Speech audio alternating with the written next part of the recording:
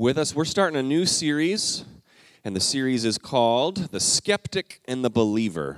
All right, and maybe you're here because you got invited because somebody thinks you are either a believer or a skeptic, and I think we all fall into that category, don't we?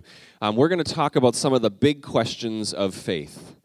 I have been around the church world a long time, and if I'm talking to someone who would say, well, I don't believe the things you believe, there typically is a few questions or a few issues that they bring up. So we're going to dive into some of those. Why you quote the Bible at me, but why would we even believe that the Bible is true or real and can be trusted? What about if God is good and powerful, why is there all this evil in the world? He could certainly steer a hurricane away from an island, and why doesn't he do that? Why does he allow that to happen? Today, we're diving into the deep end right away with this main foundational question.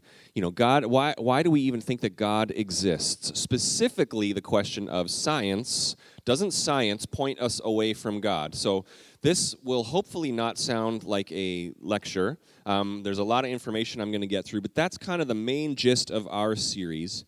And as an introduction, I'll just kind of ask you to think about this. Are you typically, and not just in the issue of church and faith, but in the issue of most things that you hear, are you a believer or are you a skeptic? In our house with Christy is my wife, she led worship today.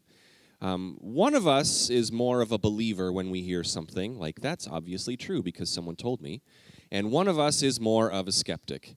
You can probably figure out who's who, right? We all fall into the category of either one of those. I'm more skeptical, not really in the issues of faith, although some things I still think, am I sure about that? But we'll get more into that later. Really, with most things, if somebody comes and talks to me and tells me how awesome something is or I should try this, my first response is, I'm going to need some proof on that, right? I feel like you're trying to sell me something. I'm a little skeptical of what you're having to say. Christy is not like me. She is pure of heart, right? She believes if you tell her something, she'll think, well, you said it. I have no reason to believe that it's untrue, so I will believe every word you say. This is exemplified. There's an example of this in her family. I heard this story again. I've heard this story a couple of times of Christy in the Lane family, and I've got most of the Lane family here today, so I'll have to make sure I'm right. Maybe you're skeptical if the details of this story are correct.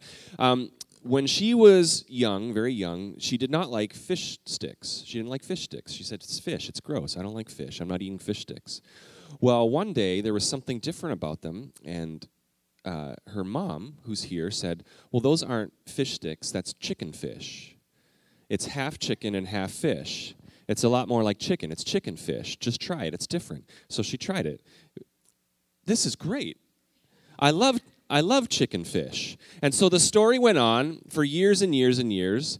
Now, at some point, the family should have got together and said, we need to blow the whistle on the chicken fish. But that never happened. So for years and years, every time fish sticks were served, Christy would say, is this chicken fish? And they'd say, yes, it is. Great, I love chicken fish.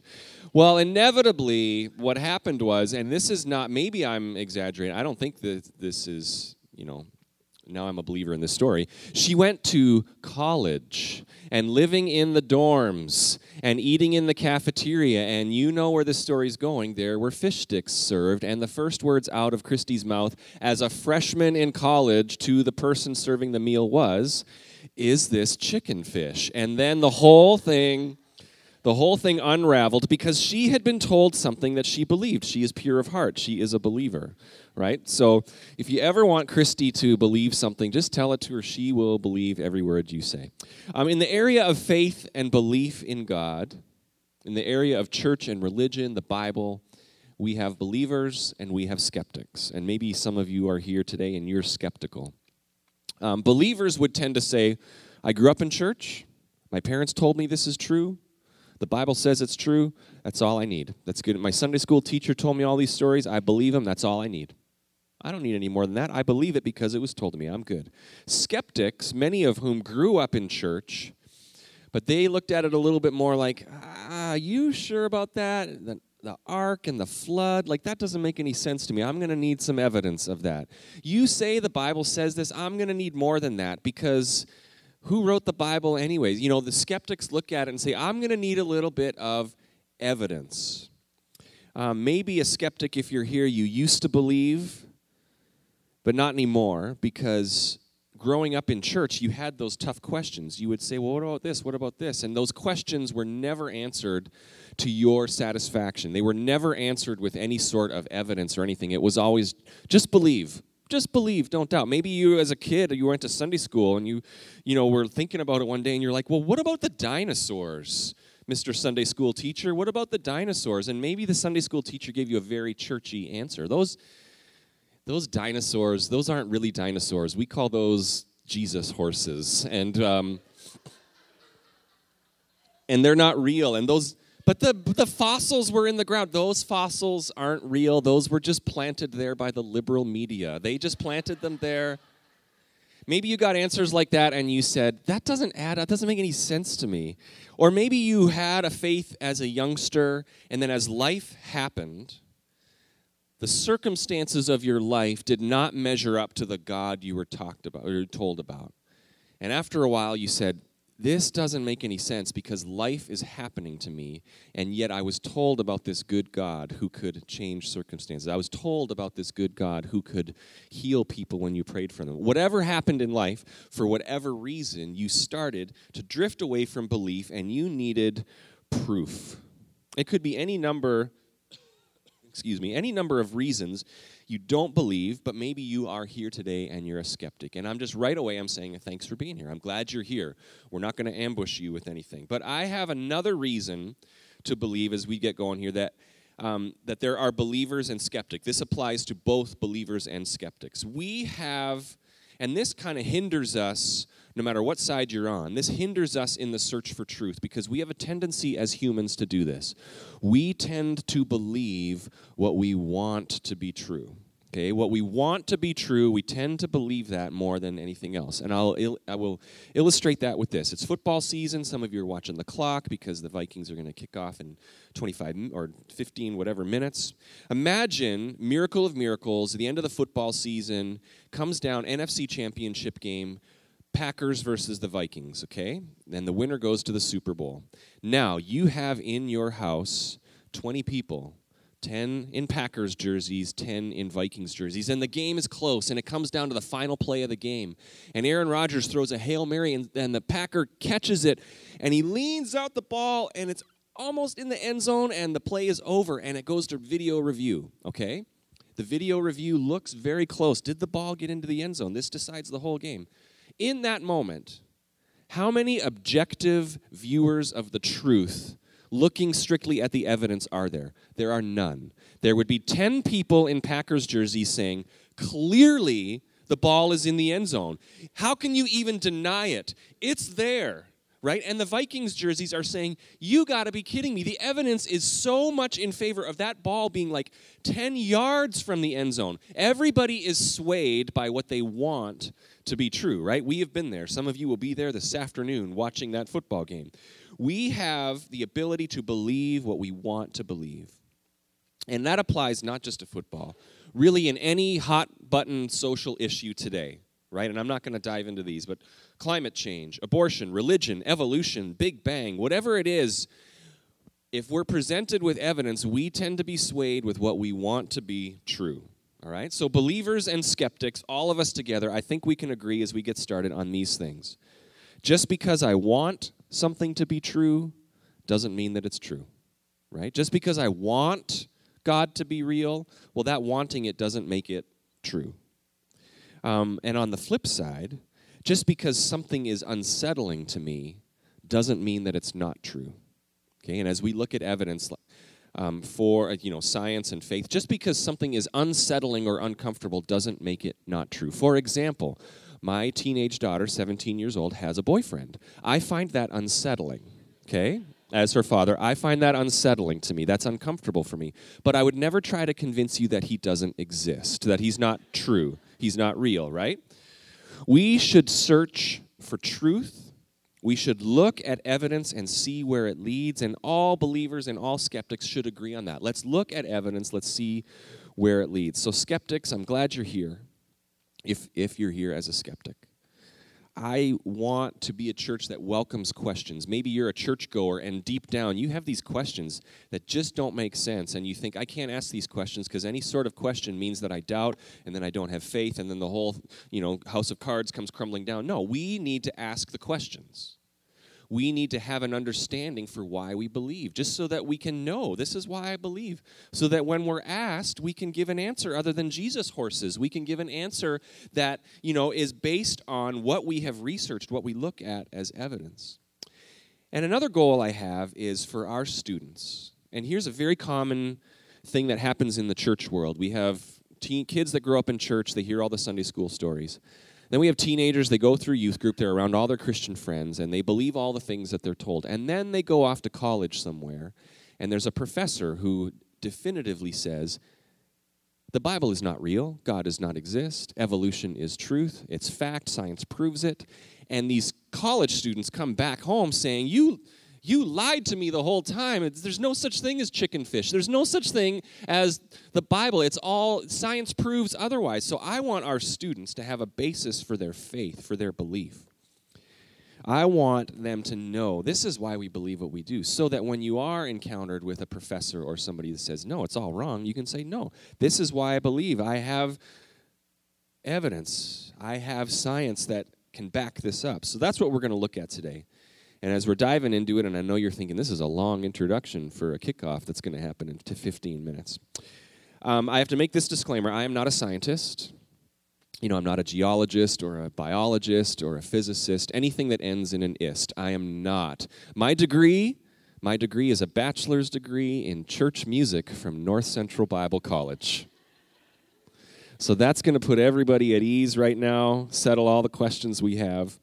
We're just going to scratch the surface. I have limited time. Basically, I won't have time today. Over the next few weeks, I'm going to kind of let you know some of the books I've been reading, both from the believer point of view. I've been reading some very interesting books by very smart people who are atheists, who this is the reason they believe what they read. I found that very, very interesting and fascinating. But I'll kind of give a list of resources maybe in the next couple of weeks of books that I've been reading. But we're going to look at this question today. Does science oppose faith? We have a belief in God.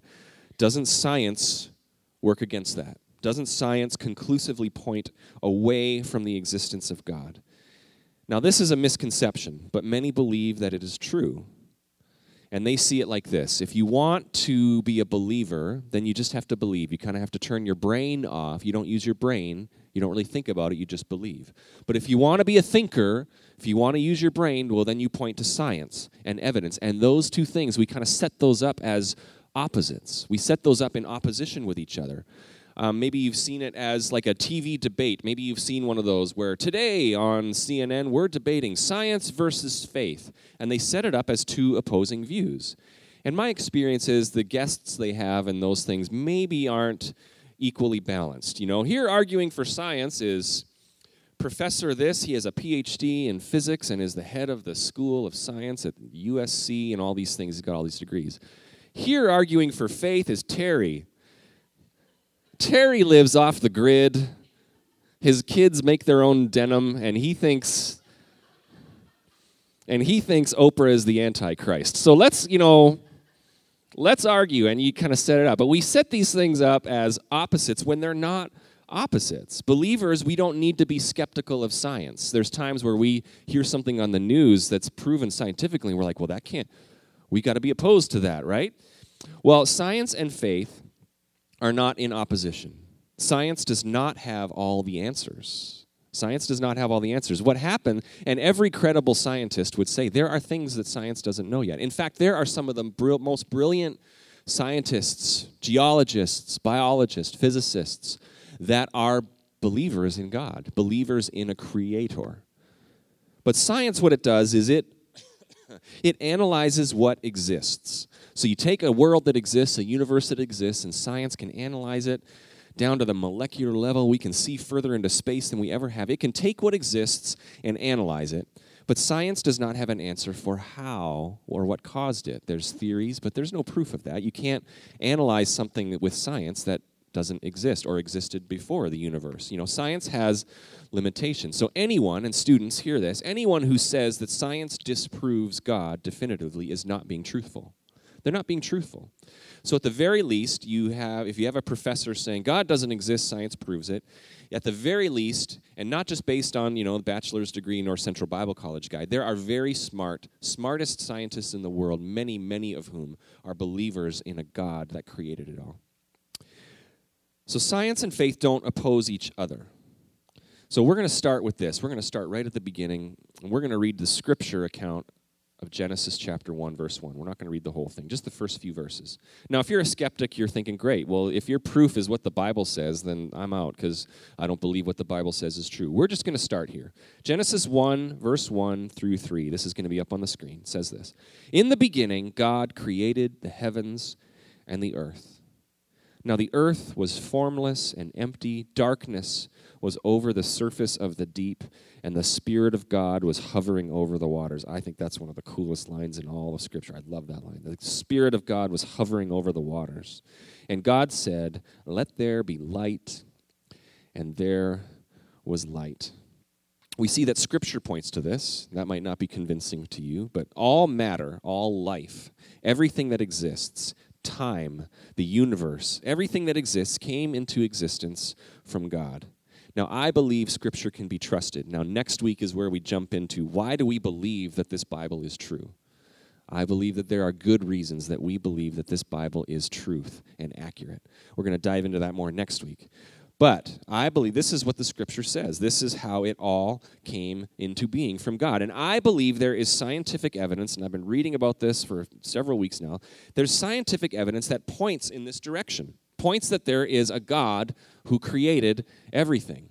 I'm going to look at three different reasons as we work through this today. And the first of which is this, and this is going to be up on the screen. The first is morality. Can we put that slide up that says morality? That's the first one. Many people who believe in a designer or a creator would argue with this point. Morality. We all seem to have an understanding of morality, what is right and wrong, right? This group of people, we would agree. If there's a long line to turn off of 35 onto 94, and everybody's waiting their turn, and somebody races right up to the front, turns on their blinker, and cuts at the end, we all have a problem with that, right? But why? We all would say that's wrong. We all understand, well, I was here first. We wait in line. We take your turn. I'll help you. Now you help me. Don't push your brother. He hasn't done anything to you. We all understand kind of these things. We have this idea of fair and unfair. Where does this come from? Where does this idea of morality come from? In order for morality to exist, there has to be kind of some higher moral standard that we compare it to. Otherwise, it's just completely random. But we all kind of have this shared sense of what is right and wrong. The famous author and philosopher C.S. Lewis, you might know him from, some of the books that he's written. His journey of faith, he was an atheist, but his journey of faith started because he thought of this question: where does morality come from? If we're just evolved, if we're just nature, if we're just biology, cells that have multiplied and evolved, and now we're humans. This idea of morality, where does it come from? Fair and unfair, where does this come from? You'll see this with kids, even from a young age. You put kids out in a park with a ball, you'll hear any number of things. Well, you can't do that. That's against the rules. No, it was my turn now. You went for all these things that everyone seems to understand, but nobody could explain. How do we learn this stuff? Where did this come from? In order for something to be right and wrong, there has to be a higher set of morality that we are adhering to.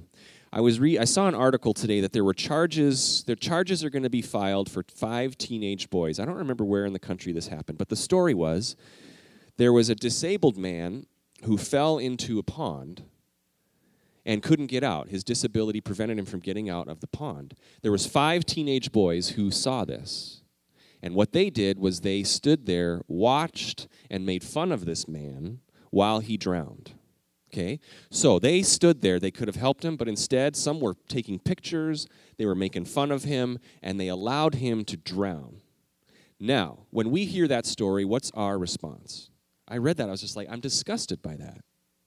I think that's terrible. We would all agree that's wrong. That's wrong. But why would we think that? What basis do we have for assuming that? Is there some sort of morality that we've been taught?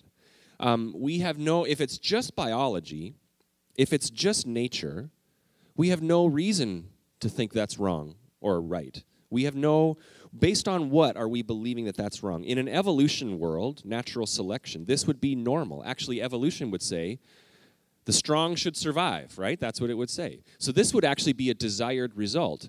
The weaker are perishing so that the strongest will survive and that the strongest DNA will be passed down and the human race will be stronger. Obviously, we have seen in history where that has taken a drastic evil turn, the idea of this group of people is more important than this group of people. Therefore, these should be allowed to thrive and these should be eliminated. Right? Well, that is what natural selection would lead us to. But yet we hear that story and we think, that's wrong. That's wrong. I read a quote. There's a quote. Let's put it up on the screen, that next slide, if we have that one. This is a quote from the sheriff who was making a comment about those 5 boys. I want to think that it's a natural instinct for any of us that if we saw somebody in trouble or somebody having an issue, that we would at least try to get them help. We would agree. But it is not a natural thing if we just evolved. This is not natural. But yet in our soul, we know there's something more. There's a morality. There is right and wrong. There is good and evil. There's a verse in Romans chapter 2, 14 and 15. Let's throw that verse up on the screen. It says this. Even Gentiles, this is talking about people who don't know God, yet they still have kind of the law of God in them. Even Gentiles who do not have God's written law show that they know his law when they instinctively obey it, even without having heard it. And I love this line. They demonstrate that God's law is written on their hearts. It's like we have this morality, this good, this higher set of standards stitched into us, this moral code. And I think that points to a designer. I think that points to a creator that instilled in us, because it would not happen naturally. It would not happen that we would all have this shared idea of what is right and wrong, a built-in love for people, a longing for justice. Just the concept of justice, without a designer, it falls apart.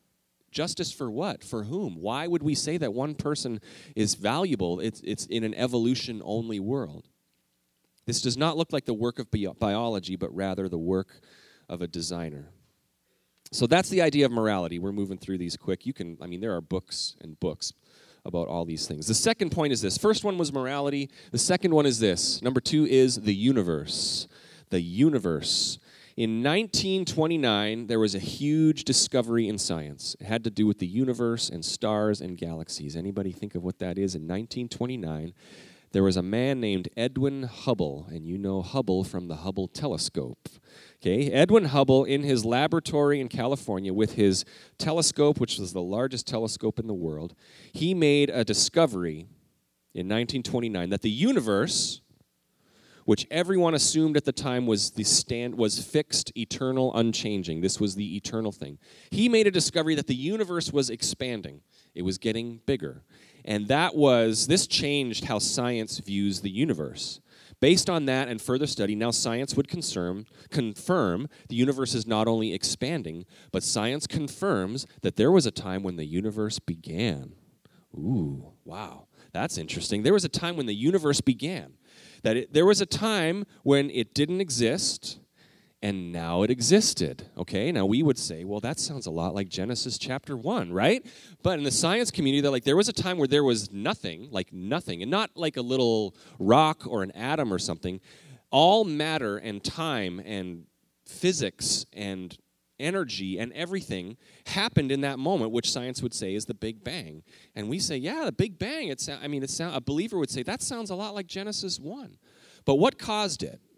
What caused this Big Bang? For something to happen, there had to be a cause.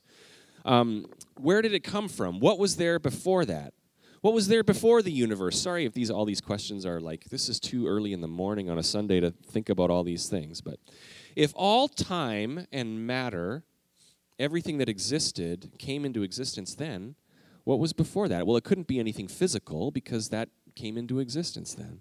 It had to be something above natural or supernatural, something not physical but spirit. And we would say, well, that sounds a lot like God. That sounds a lot like in the beginning, God created time and matter and energy, and the universe came into existence.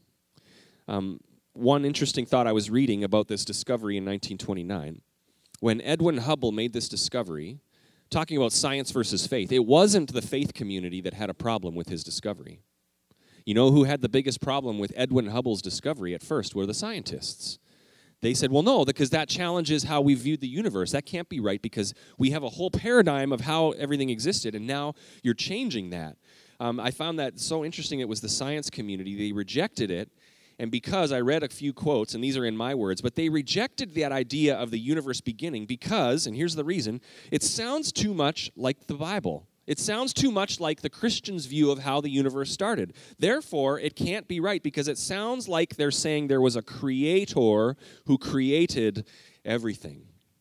But if you ask scientists, and this is one answer they don't have, what caused the Big Bang? What caused the universe to exist? They don't have an answer. The leading theory, and I've read a bunch of things on this, the leading theory is this. It's called the nothing theory, okay? The nothing theory. Now, they think, they would say the nothing theory is that nothing happened. It just happened. Nothing happened. That sounds to me, and this is not scientific, but that sounds to me like when I hear a huge crash in the basement and my kids are down there, and I say, what was that? What do they tell me? Nothing. Well, it wasn't nothing.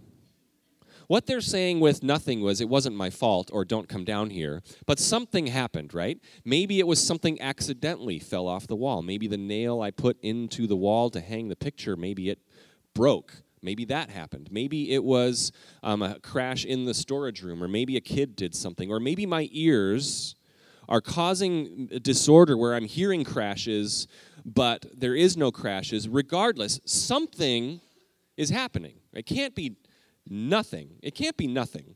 But that's their leading theory of all matter, time, energy, everything that exists started, and what caused it? Nothing.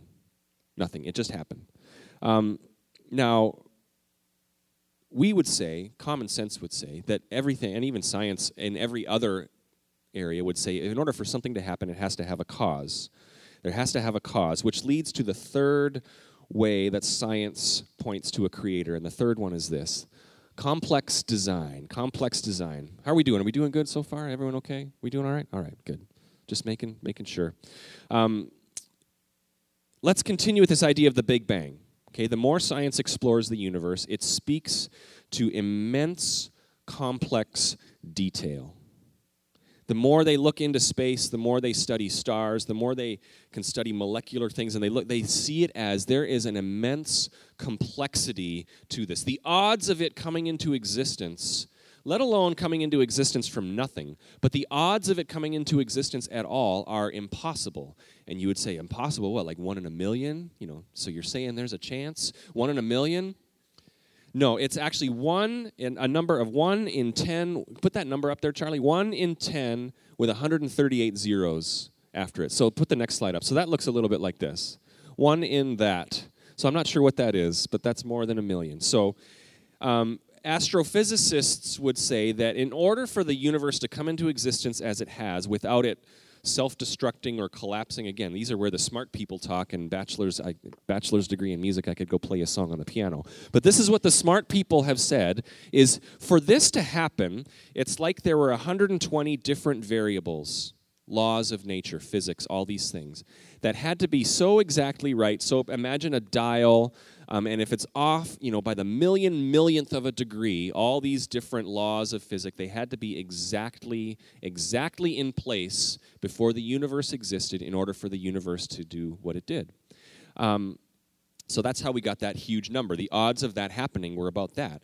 But even if you say, and skeptics and evolutionists would say, well, even if there was such a minute, like mathematically impossible chance, there is still a chance. It still could have happened. And they'd say, obviously it did, because that's why we're here. But let's even look at that further. And this is where kind of Sunday morning, now that it's afternoon, we're okay for this. Even the laws, those dials that had to be dialed in, those laws of physics that had to be in place for the universe to do it mathematically impossibly the way it did, where did those laws of physics come from? If they had to be in place for this to happen, and if you ask an evolutionist or an atheist this, where did these laws of physics, I was reading or hearing someone talk about an interview with a very famous atheist, and this question was asked. So those laws of physics that were mathematically perfectly lined up, where did they come from? And they don't have an answer. They say, we don't know. We don't know. But they just were. Nothing happened, and then this mathematically impossible thing happened. But for me, this points to a creator. This points to a creator. The detail of the universe. There's a famous philosopher in the 18th century named William Paley, and he described it this way. This is not a quote, but this was just a paraphrase of what he said. If you're walking along the road, or if you're walking along a path and you find a piece of wood, you would pick it up and say, oh, well, that must have fallen off a tree. That's how it got here. It just happened naturally. But imagine you're walking down that same path and you pick up a watch, and you see all the little gears and the tiny details and every little mechanism that has been put in there perfectly to cause this watch to work the way it does. You would never assume that this just happened. You would assume somebody made this, right? It's the difference, I love this example, it's the difference of going to the Grand Canyon, where you could look at that and say, look at nature. Look at what years of erosion in that river and natural rock formations. Look at what just happened. And then you go to Mount Rushmore, and you see those faces in the mountain.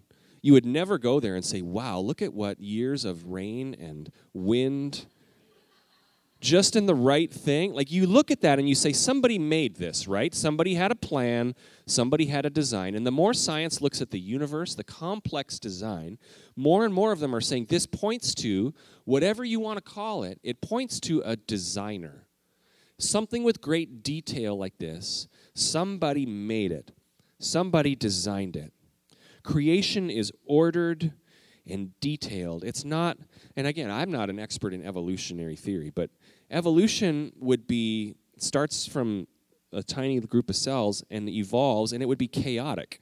We would have organisms and species that were like giraffes trying to be half giraffe, half fish, something that's trying to evolve with 4 heads, and, all these things that they would say, all these evolutionary, streams that came out from the beginning, and only the strongest ones survived. Well, we would still be seeing that today. We'd have to think that there's going to be some giraffes that are kind of like bears and fish and mosquitoes and all these kind of hybrid mutations sort of thing, sci-fi movie, but there isn't. It's ordered and detailed. And not only aren't those species in existence now, but there's no fossil evidence of these kind of hybrid things. It's ordered and detailed. And so to think that the universe, that creation in great detail just happened would be like, it's kind of like an illustration of if you had a deck of cards, playing cards, and it's 52 cards in perfect order numerically, and then in order of suit, and you had just like read out of the box. Imagine you're up in an airplane, 10,000 feet, and somebody opens the window, and you throw that deck of cards out of the window. What's going to happen to those cards? They're going to scatter. What's going to happen as they fall to the earth? Order turns into chaos. They get further and further and further and further apart. To think that this complexity of detail just happened would be like to assume those cards are going to fall down in the wind from 10,000 feet, and they're going to land perfectly on top of each other in that same perfect numeric order. It's just, not only is it mathematically impossible, it's just not how it works. Order does not, chaos happens naturally. Chaos happens. It doesn't lead to complex, ordered design. All right, we're wrapping up here. I am not knocking science. Science is at times miraculous. We have people in our house that have received medical treatment based on science that has saved their life. We have also been in hospital rooms where we have prayed for people, and we have seen them live when the doctors were saying they should die. I like science, and I like faith. I like God. I am not knocking science. Science does amazing things. But the more it develops, it reveals an immeasurably complex universe, which points to a designer. The scientists now can map the human genome. They can map out a human's DNA. They can see our humanity down to the smallest molecular level. And you know what they say?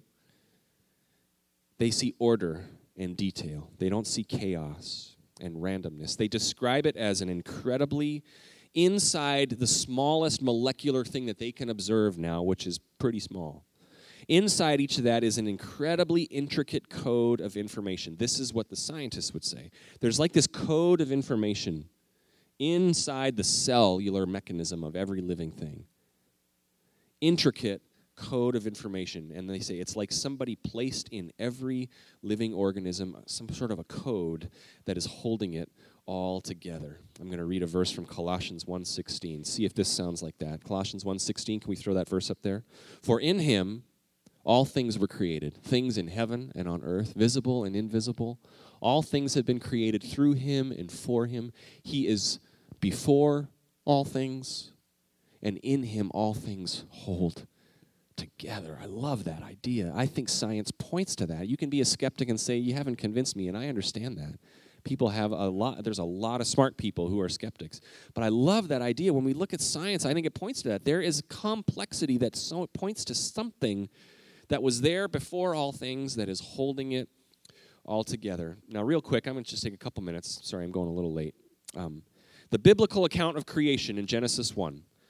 This is where a lot of people say, science would say the earth is 15 billion years old, and if you believe the Bible, you have to believe that it's like 6,000 or 10,000 years old, because you have the genealogy of Adam all the way down to Jesus, and you can do the math, and if you believe the literal creation that's listed in the Bible, then the earth would have to be about no more than 10,000 years old.